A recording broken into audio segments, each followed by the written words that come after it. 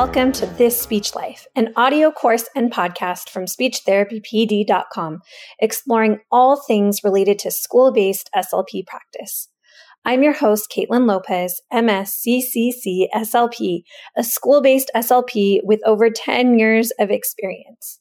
In each episode, we will cover 3 need-to-know aspects of the topic, 2 resources related to the topic, and 1 actionable strategy for tomorrow. All right, everyone, welcome to today's course. We are so excited to have the fabulous Meghan McCarty here joining us. My name is Caitlin Lopez. I am the host of This Speech Life, the podcast for school-based SLPs. And today we have the fabulous Meghan McCarty with us. She is going to talk to us about all things related to school-based practice regarding cultural responsiveness and cultural humility, and just why that's important for us and ways that we can do a better job at that if we might not be doing those things already. All right, everyone.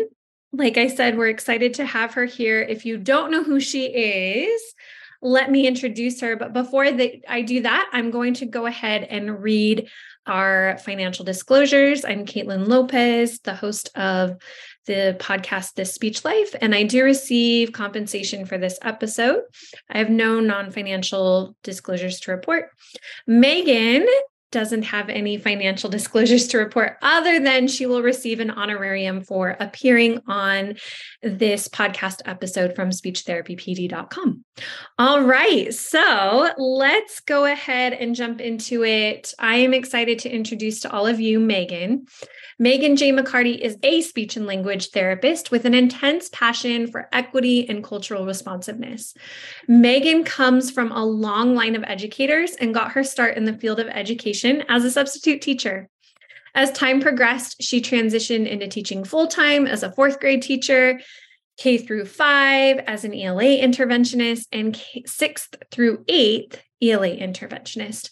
During her earlier years in education, she became increasingly interested in phonetics, linguistics, and literacy, and we pulled her to the dark side. Just kidding. As this fascination intensified, she decided to pursue a career in speech-language pathology, ultimately receiving her master's degree in communicative sciences and disorders from New York University. Meghan chose a career in speech-language pathology to elevate children's voices, support families, and be a proponent of equity, inclusion, and cultural responsiveness. She's a native of Southern California and grew up in the San Gabriel Valley. When Meghan isn't busy being an SLP, she enjoys spending time with family, friends, cooking, traveling, and going on adventures. A fun fact about Meghan is that she loves learning languages. She's learned Spanish and even took Arabic in college. She aims to be fluent in Spanish, Arabic, ASL, and then the last part got cut off. What's that last language that you want to be fluent in? Gosh, I don't remember. I was saying a lot of things. I wrote a lot. Yes. Well, you have your goal set high.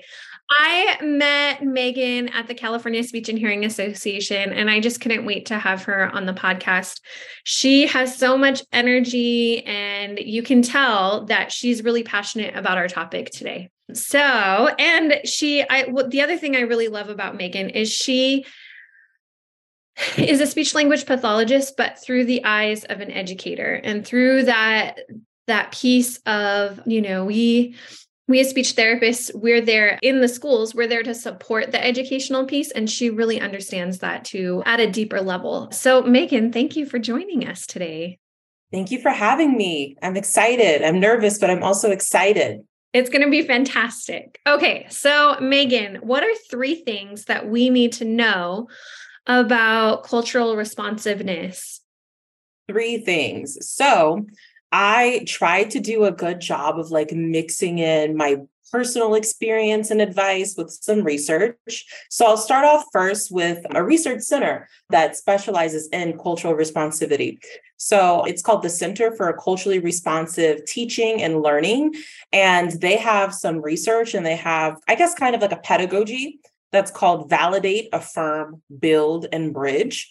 And that pedagogy talks about how when students feel validated, when they feel affirmed, when you're building with students, when you're bridging with students, they feel more included. And when students feel included, they perform their best. So it's really great. I highly recommend people check out that site, but it talks a lot about ways to promote inclusion of multilingual students and multidialectal students, where they feel as though their language is an asset and not a deficit. Awesome. Okay. Can you say that website or that center one more time? Because I didn't catch it as I'm trying to take notes here. What was the name of it? So it's called the Center for Culturally Responsive Teaching and Learning. And their website is www.culturallyresponsive.org. Okay, perfect. Awesome. And then that pedagogy that they have, that framework is validate, affirm, is it build and bridge? Yes, build and bridge, VAB, VABB for short as an acronym.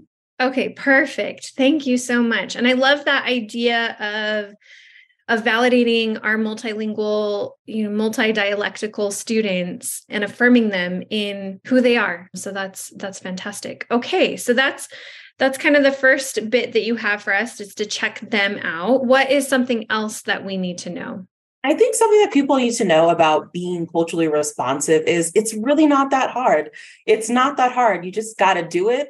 You don't have to do a lot of research or super ornate lesson plans. Like, you just have to jump and do it. So I've worked with a wide range of students. So I've worked in the San Gabriel Valley. I've worked in areas that have predominantly Asian students. I've worked in areas that have predominantly Latino students. I've worked for the city of Beverly Hills. That's predominantly white and Persian Jewish students. So I've worked in a lot of different areas with a lot of different kids. And I found that some of the best ways to be culturally responsive is to learn about their culture. What holidays are relevant to them and how can you celebrate those holidays? As speech pathologists, we have a really great opportunity to customize a lot of the work and services that we do to our students. So what holidays are they celebrating? For example, I've learned about the Lunar New Year when I was working with my predominantly Asian students, and that's something that I've kept. I've learned about Hanukkah Hari and different high Jewish holidays, because I had a lot of students who were Jewish. So that's something that I've kept with me. I've learned about different parts of Latino culture. There's a lot that I've learned about Latino culture, because that's the base and the core of the students that I work with. But knowing about cultural holidays and events, knowing about music is so powerful. I think that music is like the cornerstone of every culture. So knowing about their music, what artists do they like? It costs nothing to play music in the background during a speech session, or have a dance break where students can select a song. So learning about music, and also learning about food, the food that they like to eat, costs nothing to do that type of research. So I think the second thing I want people to know about cultural responsivity is that it's not hard. It's a lot of easy access points and entrance points. All we have to do is hop on the Google Schmoogler, do some research, and students will feel so validated and they'll feel so seen. And it really creates these long lasting memories for them. That's awesome. And that's really, I love how you brought up all the different cultures you've learned about. I think that that's really fun. And I'm also thinking of really fun ways that I can bring students into that. Why don't you teach me? Asking them questions like, why is this holiday special to you? What is something special that your family does? And then what is something that everyone does?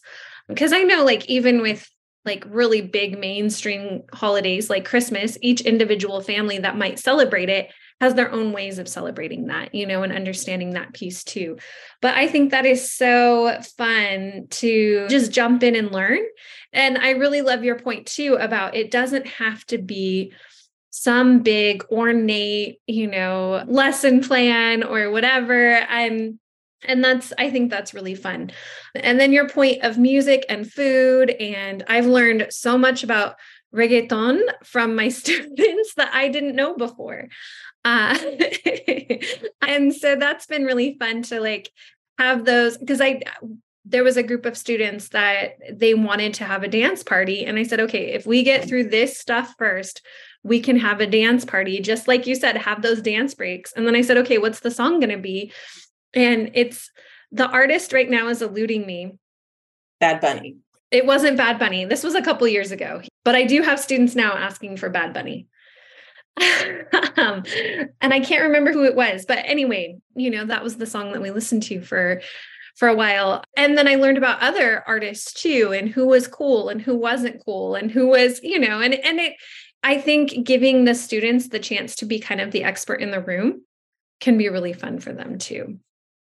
Yeah, I just think that the piece about giving the child the opportunity to be the expert in the room is really big. It's a great way to have child-led services and child-led sessions. And also you reduce so much of your planning time. If you just say to kids, hey kids, what music are you into? What cultural holidays are you celebrating? And they tell you, and it's I work with a lot of middle school and high school kids. So it's okay, great. We're going to practice a functional skill. We're going to do some research. We're going to read through the research. We're going to come up with a main idea, so on and so forth. So I think it's a really great way to have students lead the session. They feel really, in control of what's going on, and they feel so much more accomplished, and they feel seen. It just really boosts their energy, and it just really gives them a positive experience, especially as you get with older students, middle school, high school students, I find. Yeah, I can totally see that the older students are probably going to be much more into the music of their culture. Or I know that for my husband, it really wasn't until he was older that he really started to identify and love his culture. And I can see giving students a safe space to do that and affirming them in their culture, especially if that's not what they're seeing represented, can be so huge for them. Definitely huge. And I think a lot of students, especially BIPOC students, have that kind of similar experience where they don't necessarily identify with or celebrate or feel a closeness to their culture just because it's not something that is ever really celebrated outside of their families during their childhood. So being that vessel to affirm students and celebrate them just really has lifelong lasting impact, positive impact. For sure. Thank you also for just these great points of it cuts down our own planning time. I'm always looking for those opportunities.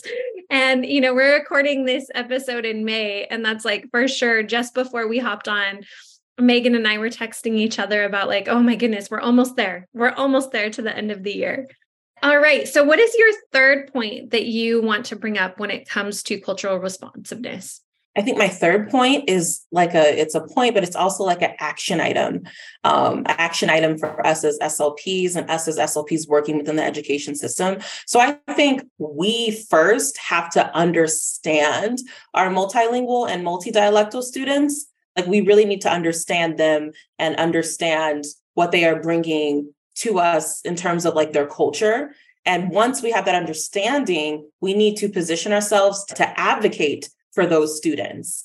And you'll hear me say multidialectal and multilingual because I feel if we're talking about cultural responsivity within the field of speech language pathology, my focus is really about multilingual students and multidialectal students. So I just wanted to clarify that. But I think as I digress, I think as SLPs, we have to understand our students. And once we understand our students, we need to advocate for them in the school setting and advocate for them, not just having an opportunity to feel seen and heard within our setting, but having an opportunity to feel seen and heard throughout their academic experience. Awesome. Do you have any examples of maybe some ways that you've done that in the past so that we can kind of grasp that idea a little bit deeper? Yeah, so I think one thing that I have done is I've gone in and I've talked to SPED coordinators and ed specialists and teachers just about goals that are appropriate. I've talked to them about linguistic delays versus a linguistic difference. It's something that I see really frequently. I work with predominantly Black and Latino students. So I constantly see students, inherit students with goals that are not appropriate. For instance, I'll get a lot of TH goals, which you're not supposed to give because TH is a standardized American English only, a phoneme, but I get goals like that. So just explaining those sorts of things. I think also advocating for teachers not to center standardized American English so much. I think what I see a lot, especially with like English language learners, is they spend so much time thinking about what the word is in English instead of just communicating. Instead of just communicating the first word that comes to them. The first word that comes to you might be in Spanish. It might be in African American English. Like, it doesn't matter. I think as SLPs, like us advocating for linguistic diversity and not linguistic monolithicism. I hope I said that correctly. I think that's really important. Awesome. I really like, your first point of appropriate goals. I know I work in a predominantly Latino community. And even when I was working in Compton Unified School District several years ago. And I think it surprises people when you tell them the demographics, because it's not what we see on TV or whatever. But I think in Compton, I think the demographics at the time were like 87% Latino, and then 12% Black. And then the 1% was other, which really just meant either Samoan or Cambodian. And that was what it was. And so I noticed a lot of influence of Latino culture with my Black students, even because that was the culture that they were growing up in. And that was the language that they were hearing. Maybe their parents themselves were not, but I just really noticed that across the board, and their teachers were, And so as you're talking about linguistic diversity, I'm also thinking about the classrooms I've worked in and the teachers I've worked with that I've been very lucky to have worked with diverse communities, like diverse teaching communities. But I think that's a huge point to bring up. But the goals, so the TH goal, and then I also see a lot of grammar goals, that the grammar is not... That was on my list too. Yeah. Like, TH, I think, is a common one that most people know. I still see it. But the grammar is a huge one. Like, multiple meaning words don't exist in Spanish. Thinking about different verb conjugations, like irregular past tense verbs do not exist in Spanish. And so seeing some of those goals, and I feel bad because I'll get to IEPs and I'll say, oh, this goal is actually inappropriate. I didn't work on it, but here's what I worked on. Or I'll have to call that IEP to change the goal, which is a pain, but it is what it is, right? But I think that's such a good point that you bring up about making sure that we're writing appropriate goals and advocating across the board of what that looks like. And I think also when you talk about grammar, I think people often don't realize just the grammar differences or the differences in syntax that will be present when you have a student who is exposed to Spanish, or you have a student who speaks African American English. Like, there are things that make sense for them to do grammar wise. And I think that kind of my other point under this whole we need to advocate kind of action item and thing we need to know is also just understanding and explaining code switching. Understanding it ourselves, and then also explaining it to teachers, because I'll frequently get teachers saying that, well, the student is using incorrect grammar and their grammar makes complete and total sense within the context of African American English, or their grammar makes complete and total sense within the context of Spanish influenced English. So I think getting people to understand code switching and getting people to validate code switching. Again, it doesn't have to be standardized American English for it to be valid, or for it to be well received, or even for it to be academic, which is controversial to some people.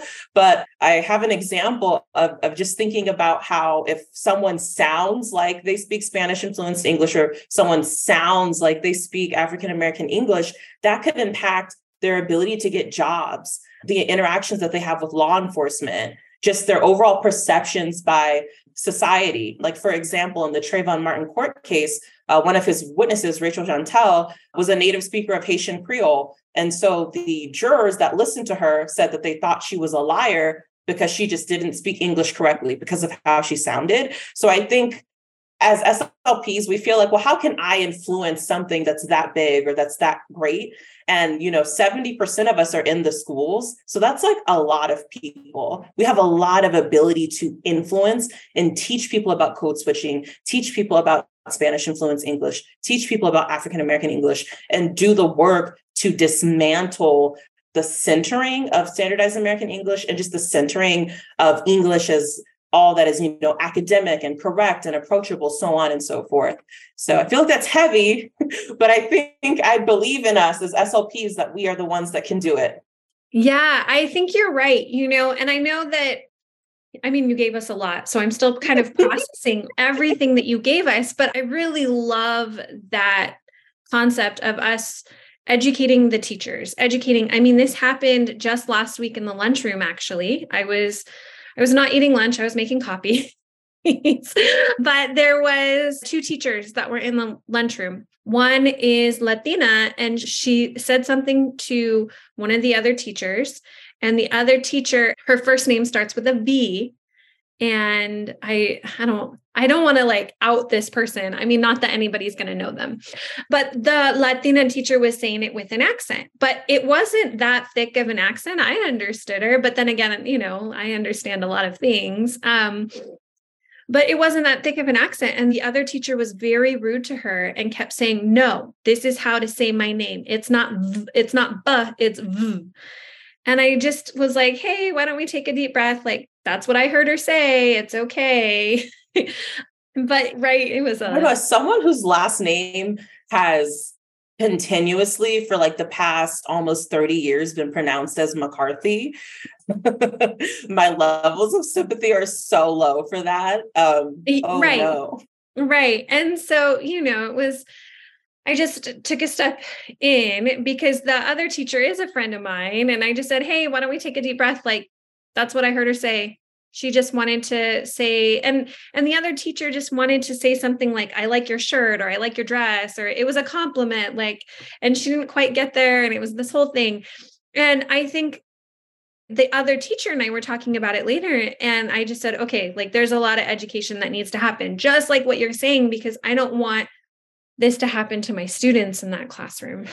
And we do have students in my particular district that move here from out of the country. I have 2 right now that I'm working with interpreters to get them assessed that have been referred. And it's speech sound disorders that are appropriate within their, that are inappropriate for their language, right? But anyway, that's a whole nother thing. I'm digressing a ton, but I think that it is really important. I saw that this last week at my particular school. And I think sometimes, we think Southern California is this haven for progressive ideas and activities and whatnot. And that's not necessarily the case. And I love the hopefulness that you bring to this of, hey, this is a really awesome role that we get to sit in, and we do get to have this impact. And, you're right. We're the ones who kind of understand this maybe on a deeper level, especially when we take courses like this, where we're learning from you. So my next question that I have that's on topic, but not quite within our framework, is if somebody has a student that they think has a dialectical difference or grammar differences that might be due to a heritage language, what do you recommend that they do? Where should they look for resources? Ask that question again. I need more time to think. Okay, I will absolutely ask that question. Yeah, I love the idea of appropriate goals, the idea of teaching other teachers about code switching. I think that's huge. Do you ever teach code switching to your students? You're working with middle school and high school students. Do you ever teach them about code switching? No, actually, I haven't really taught them about code switching. It's something that it's challenging. It's challenging because I don't believe in code switching. Not that I don't believe that it exists. I just don't believe that we should do it. So I really struggle with this, especially as someone who works with, I would bet that most of your caseload is boys. Most of my caseload is Black and brown boys. So I really struggle with this a lot. I want to dismantle this thing, but I also know they need to assimilate into society. It's really hard. It's really challenging, especially like as a Black woman who shows up the way that I do. Like, if people just looked at my name and heard me talk, they wouldn't say, this is a Black person. That wouldn't necessarily be their first thought.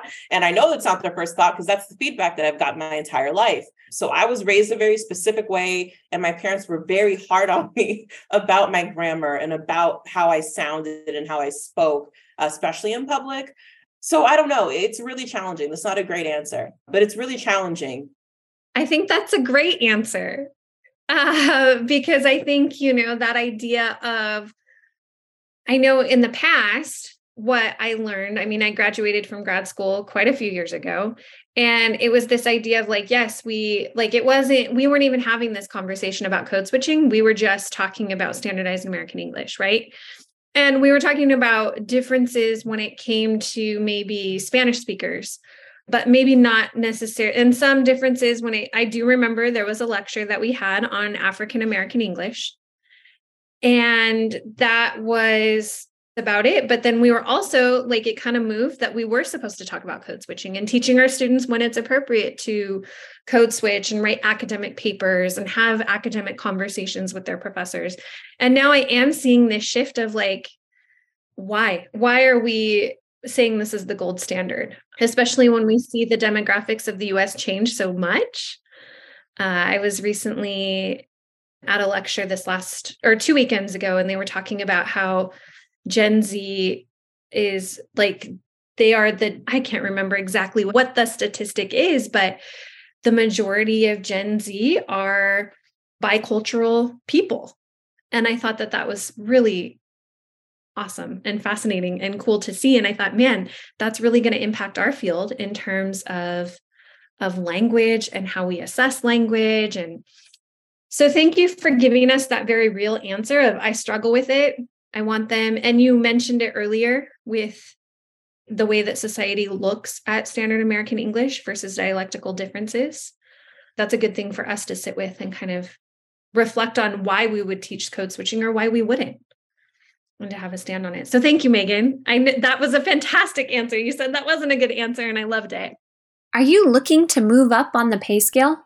You can through speechtherapypd.com in collaboration with University of the Pacific. Start earning graduate level credits today. Courses are evidence-based and practical. Win-win.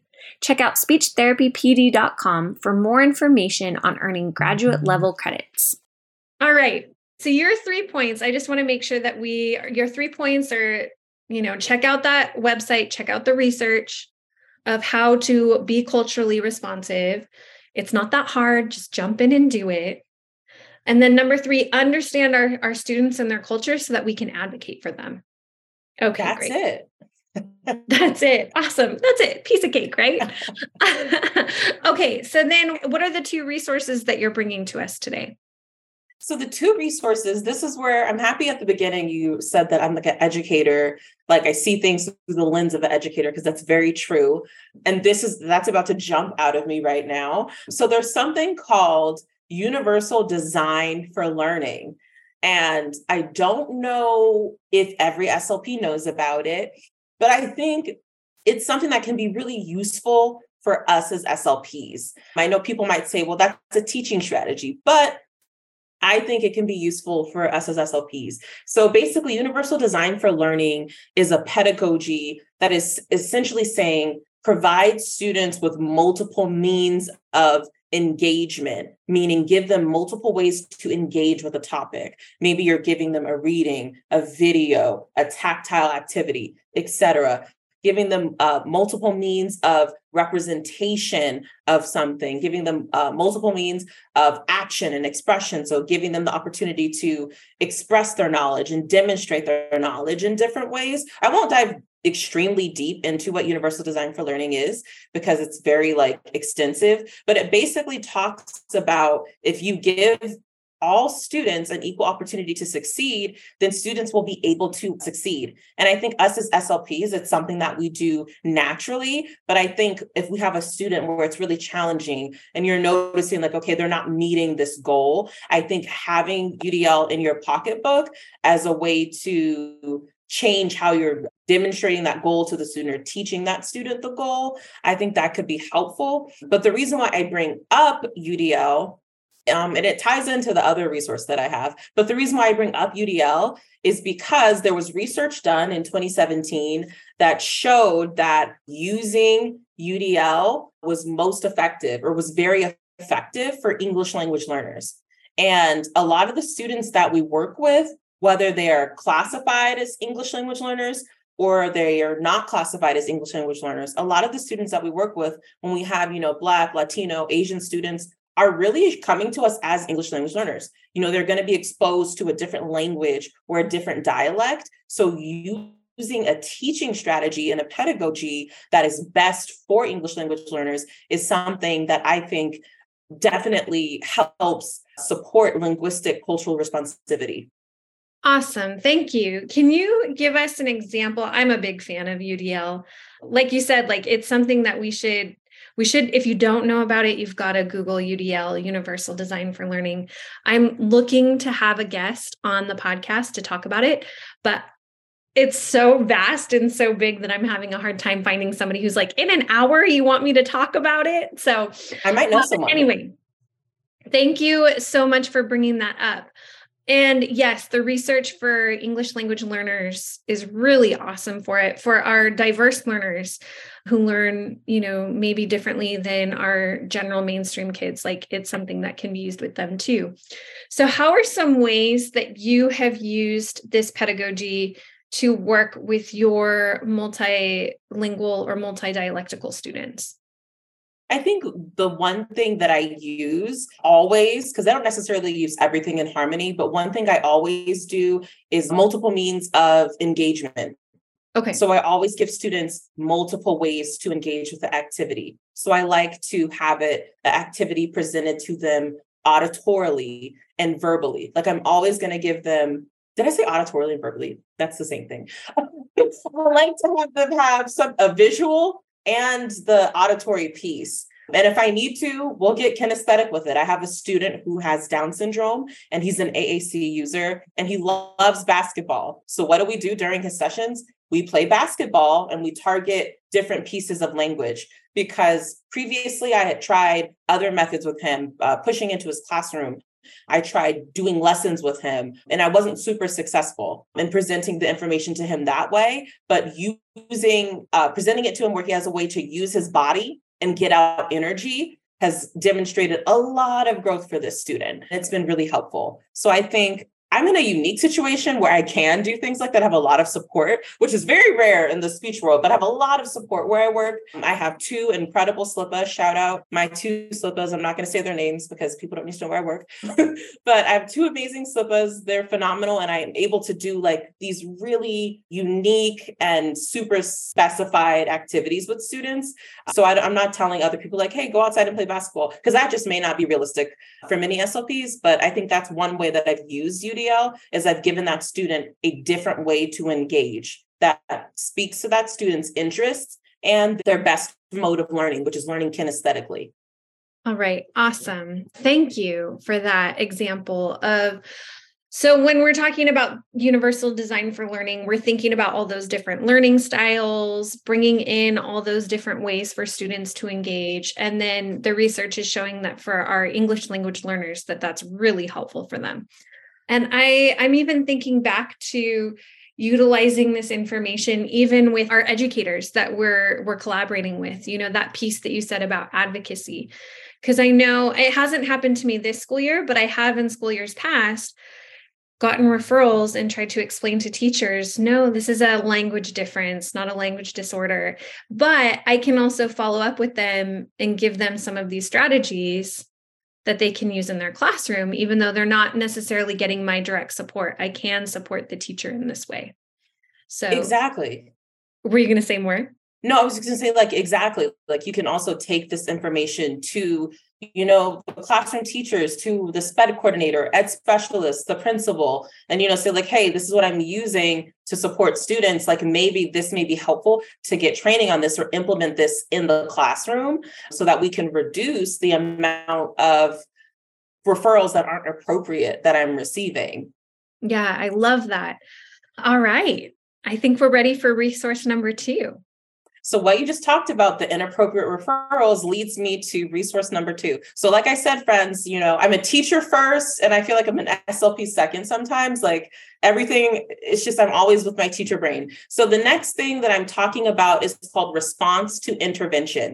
So as we've said several times today, we frequently get inappropriate referrals for our multilingual and multidialectal students. And research shows that Black and Brown students, especially boys, are more likely to receive speech and language services inappropriately than any other group. So they are frequently referred for services, that they don't need.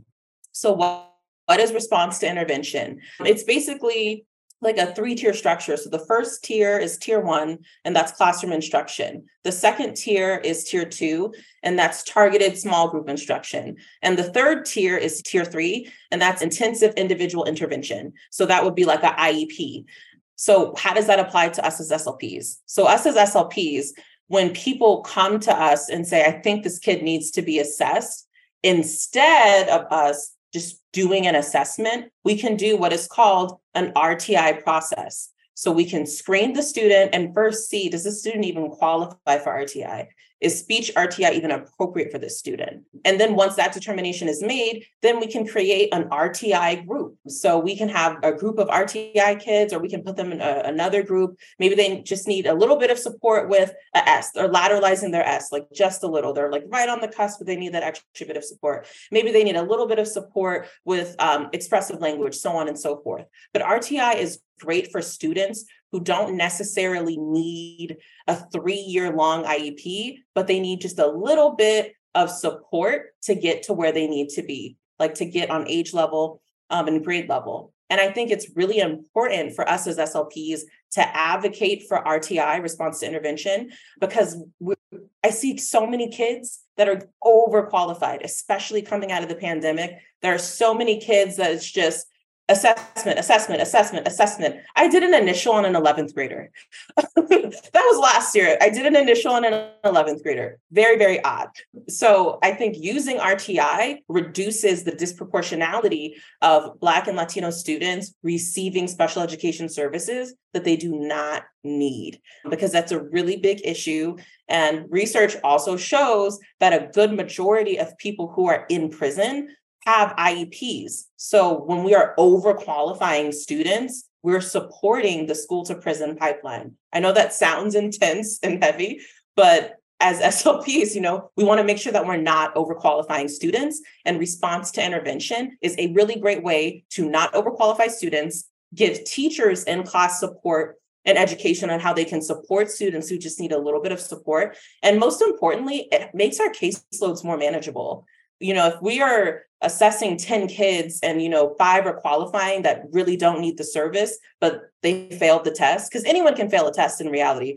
So if we're assessing those kids, 5 are failing, well, our caseload is increasing. And it's not a field where we have a tremendous amount of support.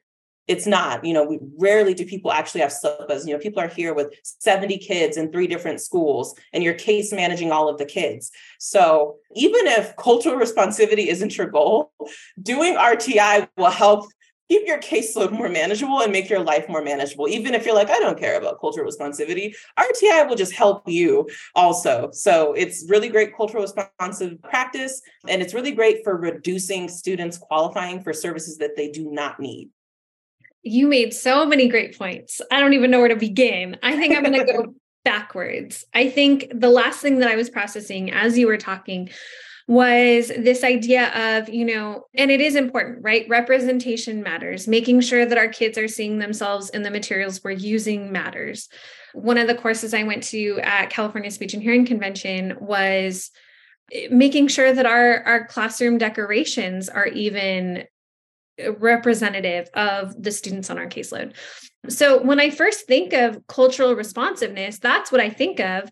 But I really love that you're going deeper and you're saying, no, even our very practices, we need to think about them as being culturally responsive. This idea of RTI and reducing the amount of Black and brown boys that we're qualifying and giving them that extra support. And you made that point about the pandemic too. That is like, Ooh, I'm up to 70 students as of right now, and I still have some more initials to go. The pressure is getting worse. It is. And, it's one of those things that I had somebody on the podcast back in January, I think, and she talked about multi-tiered systems of support. That's RTI, just different acronyms for it, MTSS. And it's finding the space within our schedules to do that. But that idea of, hey, if we're doing this, we're reducing the amount of students that we're probably overqualifying. And, I'm guilty of it right now of overqualifying students because I can't give them that support on the RTI model, right? Yeah. Like that is something that I talked to my boss about 2 weeks ago, actually, was, hey, I need more space in my schedule because I need to be supporting my teachers. It's part of my scope of practice. And I brought up what you're saying, the pandemic. We had a IEP yesterday for a student. He's got multiple speech errors in 4th grade. Like he qualifies for speech 100%, but they were trying to do an academic referral for him, but he's making progress in the MTSS process. He's not reading and he's in 4th grade, but he's making progress. He is reading, I should say. He's reading at the 1st grade level, and that's problematic. We're about to be in 5th grade here, but he's making progress. It's not and he has the aptitude to learn. It's not a learning disability. And the team was just not understanding where I was coming from. They're like, this kid needs help. This kid needs help. He does need help. He's getting help. Yeah. And that's the thing. There's a reason why in the spring, it's kind of like HE double hockey sticks for IEPs, because so many schools, they do RTI in the fall. And, if the kid hasn't made XYZ progress, we're going to go ahead and qualify him in the spring. And that's the problem. Good RTI lasts basically a full school year, because you do like 6 to 8 week sessions of treatment. Then you go back and you reevaluate. So you see what growth has been made. Okay, if the kid's not making growth, you change your strategies and your supports. Then you go back and do another 6 to 8 weeks with the student.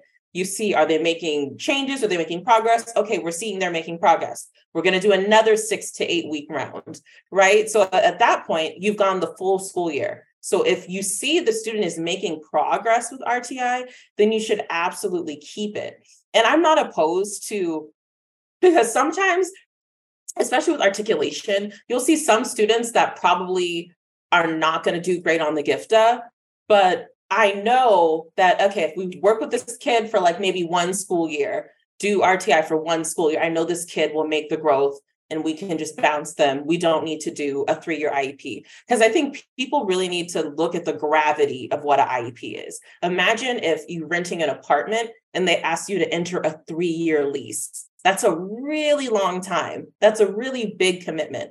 You're saying, I'm not going to leave this apartment for 3 years. I'm not going to move anywhere else for 3 years. I'm not leaving the city for 3 years, So an IEP is a 3-year long commitment. So I think as SLPs, if we're advocating for RTI and incorporating it more, it can help to reduce our caseload, so on and so forth. And also, we don't necessarily have to do the RTI because it's not an IEP. So we can work with teachers, we can work with paraeducators and provide them with the training, the resources and tools so that they can also support that student in the classroom setting. And we can come in and do check-ins on a regular basis. So upfront, it's heavy, like it's a heavy load up front. But once you get it started and you get your system going, it really is most beneficial for students. And it's really beneficial for us in our caseloads. Yeah, it is. Are you taking advantage of the certificate tracker? Not only does it store your certificates from all of your evidence-based and practical courses from speechtherapypd.com, but you can also upload certificates earned from other CE providers. It's the easiest way to store and keep track of your CEUs. Just another perk of membership. I know when I had a SLPA in my previous district, I was much more involved in the classrooms and helping teachers provide strategies and brainstorming with teachers like, oh, have you tried, adding this movement activity to this? Because like you said, that is something that we kind of naturally do. We kind of naturally do those UDL things within our speech room when we've got just a few kids. But I'm totally going to come to my administrator this week and say, hey, this will also be a culturally responsive, because I know that's something that our district is dealing with. We've got a lot of Black and brown boys on IEPs for behavior or whatever, right? And that's something that we're seeing, like that we're getting dinged on as a district, which I think most districts are at this point, right? Like that's what the research is showing. So I really appreciate that. And I know too, when I was doing RTI at that previous district, we also, and I was talking to my principal, she's not my boss necessarily, but I was talking to her about it this week and this was in response to that student where I said, he's not appropriate for special ed. And I said, we got creative in that previous district. Money was tight, but there were some local colleges and some local universities, and we started getting these college volunteer tutors that were wanting to get into speech programs that are competitive, wanting to get into things. And so I was training them on what RTI looked like for some language lessons and for some speech stuff. And then they were doing it. And then, the teachers started utilizing them for more of those academic ones too. But then I was just going in for progress monitoring, and that was it, which was, so helpful. So, Meghan, thank you, because this is really like inspiring to me to come back, I really am at that point in the school year where I'm like, oh, just a few more weeks. But it's like, no, I need to stay in the game. I need to keep working here. I need to keep being inspired. And you've totally inspired me to like reignite the RTI flame of not only is this best practice, but really, if I'm thinking about it, it's culturally responsive. And it's like I just love that idea of being culturally responsive from the ground level, and not that it's performative, but from the ground level, thinking about what practices we have. How do we qualify kids? How do we not qualify kids? And thinking about it from that ground level, Meghan, is so, so huge for me. So thank you for bringing that piece. Yay, I'm happy it was helpful. I was very nervous putting this together. I was like, is this going to make sense? Like, are people going to be like, why are you mentioning this? This is very teachery, but I'm happy to get this positive feedback that, you're getting something out of it and it makes sense. It does make sense. And like I said, I would have never thought about RTI being culturally responsive and something that I needed to be doing in that light, right? It's something that I know I need to be doing to keep my caseload down, to be more of a service, to my school site. And so, but I love that idea. And I know you got a little heavy there. I don't want to say controversial, because I don't know. From my perspective, it's not necessarily right. Of that the school to prison pipeline, and like, what is our role in that? I think that's a really good point to bring up. If you're unfamiliar with that term, definitely look it up. Definitely do some research there. That's a whole nother hour conversation at least. Definitely. But I like that question you posed to us is, what is our role with the prison to pipeline, or the school to prison pipeline? Because we might think that we don't have a role. That's outside of us. That's not us. But research is showing that the majority of men in prison have IEPs. And I think that's such a good point to bring up to us too, to think about. So, Meghan, I appreciate the way you are approaching this topic from your teacher standpoint, from your speech standpoint, from your own personal experiences as well. So this brings us to our last point. You have given us some actionable strategies already, but what is kind of that last actionable strategy that you want to give us? So I feel like I gave you all a lot. So what I wrote down is advocate and implement. That is my actionable strategy for you all. Advocate for these things and implement these things. Advocate for RTI, advocate for UDL, advocate for cultural responsiveness when it comes to language, advocate for our multilingual, multidialectal students, and implement teaching strategies that support them. Yeah, those are I feel like I gave a lot of information. So the ball is in your court to advocate, implement, and also educate yourself. We can never stop learning. As a Black person, like, sure, I'm familiar with African-American English, but African-American English is different regionally. There's things that they say in the Bay Area. There's things that we say in LA. There's stuff people say in New York and in Miami, so on and so forth. Like, I can never stop learning about that. It's something that I'm never going to stop learning, and I love to learn about it. You can never learn too much about someone's language and culture and the things that are important to them. So advocate and implement. Those are my action strategies for you all. I love it. And I like that, I know that sometimes we come to these PDs where we're like, just give us the things that I can do tomorrow. Give me that one thing that I know I can do. And I really actually like that today you didn't give us just this clear cut, this is what you need to do to be culturally responsive, right? Like you need to just pull out this book that is representative of your students. You gave us so many things to process, because I think at least when I'm reflecting on my own learning that we've just done, it's going to actually help me own it a little bit better. And it's going to help me understand my students and the process at a deeper level.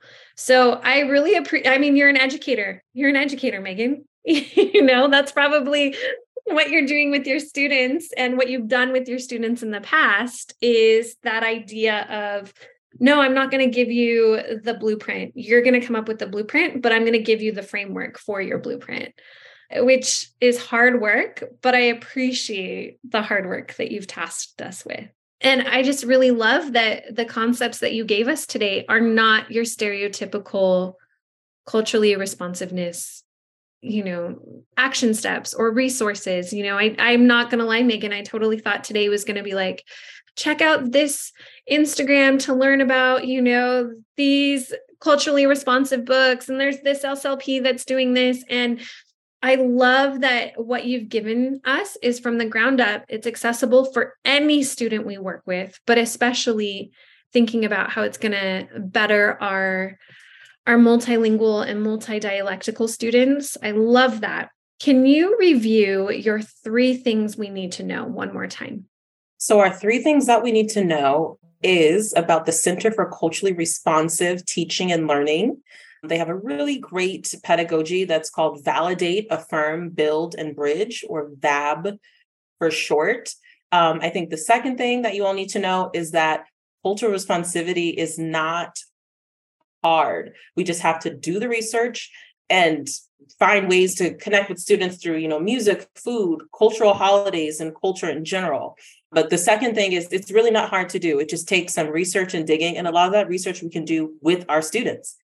And then the third thing says, as SLPs, we have to advocate for our multilingual and multidialectal students and clients. And by advocating, we have to first understand them. We have to understand what their language differences are. We have to understand what their culture is. And once we understand that, then we're better able to advocate for them and support them. Fantastic. Cynthia also has the same thoughts that I did. The thought of, she said, I never thought of RTI in the terms you've presented it in terms of advocating. And I agree with her. I've always thought of it in terms of like advocating for myself, of lowering my caseload and making sure that I'm not having to do 1 million assessments every year. But I've never really thought of it in terms of advocating for my students as what's best for them and keeping them out of special education if they don't need to be there. And I think that is, I am so excited. I'm so excited to take that and to like be on fire for our students and making sure that we don't have that role in the school to prison pipeline.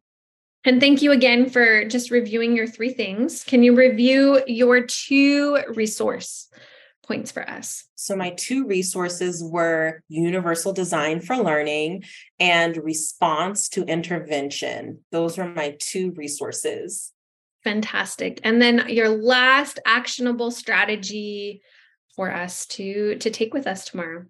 Advocate and implement. Implement and advocate. Don't hesitate. And also learn. Advocate, implement, educate. Awesome. So your experience is, I'll get to that question in a moment, or that thought in a moment, but your experience was you were an interventionist. So that means that you were pretty much working within the RTI model, correct? Mm-hmm. Okay. So that makes sense why you have such a deep understanding of RTI, a deep love for it. Do you have any examples of how you've seen RTI really like any examples where it just like clicked for a student, or you were able to get the student kind of out of that RTI process, and like some major success that we can kind of inspire us to move forward? Yes. So when I first started doing RTI, I really just got thrown into it. So I was doing like this teacher on special assignment position where I covered a maternity leave for one semester. Then the second semester, they had me do intervention for reading. So I worked with a group of third graders. Never in my life had I done reading intervention, had no idea what I was doing. But my mom, both my parents are special education teachers. So my mom, her specialty is reading. So I asked her a lot of questions, did a lot of researching, did a lot of digging, and I figured out a great strategy, I guess, to teach kids reading. And so I had my intervention groups. I saw those students pretty frequently because it was like a grade level of students who had a lot of constant, like a revolving door of teachers. Like at the beginning of the school year, a teacher quit in first grade, and then they had a sub until second semester. Then in second grade, a teacher quit during the second semester, and then they had a substitute. So it was like a group of students who had never had a consistent teacher. And so that impacted their learning. So as I digress, I was able to work with those students, and I was able to pretty much get like a whole grade level of students up to reading level in about, I would say 3 months, 3 or 4 months. Wow, that is fantastic. And as you know, reading is such a major part of our lives, or it can be, right? Like we want children to read for fun and to unpack that. And so you had such a profound experience on their lives. So I love hearing that. And I love hearing that like you were able to do that in 3 months. That gives us a lot of kind of perspective of like, okay, this is doable. We can do this. So thank you for sharing. And Gail has a great comment, and I just appreciate her authenticity with it. She says that she agrees that code switching is a really tough topic. She's a former English major, and so it's tough for her to want to focus on learning standard English. And especially being an English major, like that was probably drilled into you. So just that's a great thing that she's processing what that is like.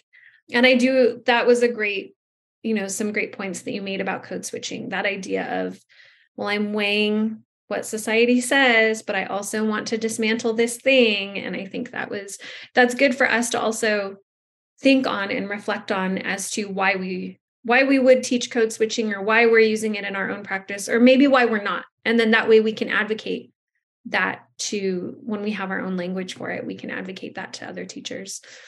So I just appreciate, Meghan, everything that you've brought to us today. You are almost done with your CF year, right? I'm wrapping. I should have my C's by the end of this month, actually. God willing. Yes, I'm done. Yes. So I should have them, hopefully, my ASHA C's and my state C's. I'm speaking it into existence. They will be here by the end of this month. California is going to process my application by the end of this month. It is going to happen. Awesome. I love that. Yeah, we're going to celebrate that with you when you get those. And, but what I was about to say is like, you don't need your C's. Like you do need your C's. I'm not trying to say that. What I'm trying to say is like, I just really appreciate all the experience and all the wisdom that you brought to this. And our C's are just those little extra things after our name. And I just really want to validate you and like all that you bring to our profession and all that we've taken from you today. And so I appreciate that. If people want to get in touch with you, or they have more questions as they're processing, or they have questions about RTI and how to do things, how can they reach out to you? Awesome. So I do have an Instagram page. It's for my business that I'm in the process of creating, but my Instagram page is greatergood_edu. Okay. So at greatergood_edu. Fantastic. And that's the best way to get a hold of you if we have any questions about UDL or RTI. Yes. And then I also have an email, and the email address is info at greatergoodedu.org. Okay. Fantastic. So info at greatergoodedu.org, or Instagram, greatergood _edu. Fantastic. Thank you. Thank you. Thank you so much, Meghan. Is there anything else that you want to leave us with? Any other tidbits? Any other tidbits? I feel like I talked so much. I think, some of this can be uncomfortable. It can be uncomfortable to separate from our own thought process and our own ideas or our own practices. And even doing it towards the end of the school year can be tiring. I'm tired. I took a nap today before I did this. It's very tiring time of the school year, but I would say do it for the kids. Push yourself for the kids. I went into speech language pathology because kindergarten through my master's program, I had like 2 or 3 Black teachers. So in the field of speech language pathology, it's 3% Black. So do it for the kids. If you're not necessarily representative of them culturally, try to find ways where you are able to still show up for them. I'm not Latina, but I show up for my Latino students. I speak Spanish. I give them affirmations in Spanish. I'll compliment them in Spanish. I ask my friends, like, what are some mama bear things that you would say? Like, how do you redirect students? My favorite is like, una vez más y vas a ver, which means like one more time and you're going to see. So just go the extra mile for your students. I know it can be uncomfortable and it can be challenging, but I'm on a really long tangent, but just do it for the kids. Show up for them because they show up for you. So I just love do it it for the kids. I think that's so great. And, I love the idea of I love that you are so passionate about being the person you needed when you were growing up. I think that that's so valuable. And I also love your experience and you sharing your experience of, okay, I'm not Latina, but I'm going to speak Spanish. I'm going to show up. I'm going to affirm and celebrate who you are.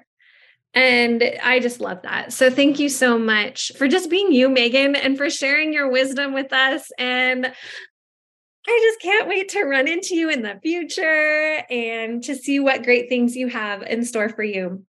Everyone else, thank you so much for joining us. We will see you back here soon. If you please, just as a reminder, log into your speechtherapypd.com account at the conclusion of today's course and complete all modules, especially the one entitled quiz, by the end of day today to get your CEU credit. Hopefully, Mara, that answers your question. And Mara, I'm really glad that you were able to have some takeaways for early intervention as well. All right, Meghan, have a great evening. Everyone else, have a great evening wherever you are, and we'll see you back here soon. Each episode has an accompanying audio course on speechtherapypd.com available for 0.1 ASHA CEUs. Use the unique coupon code for listeners of this podcast, LIFE20, for $20 off an audio course subscription. Audio course subscriptions give access to all existing and new audio courses from speechtherapypd.com. Again, use the code LIFE20 to access more than 200 hours of audio courses for $59 a year. Visit speechtherapypd.com/life for more information and start earning CEs today. Thanks for joining us at This Speech Life. Remember to go to speechtherapypd.com to learn more about earning ASHA CEUs. We appreciate your positive reviews and support and would love for you to write a quick review and subscribe.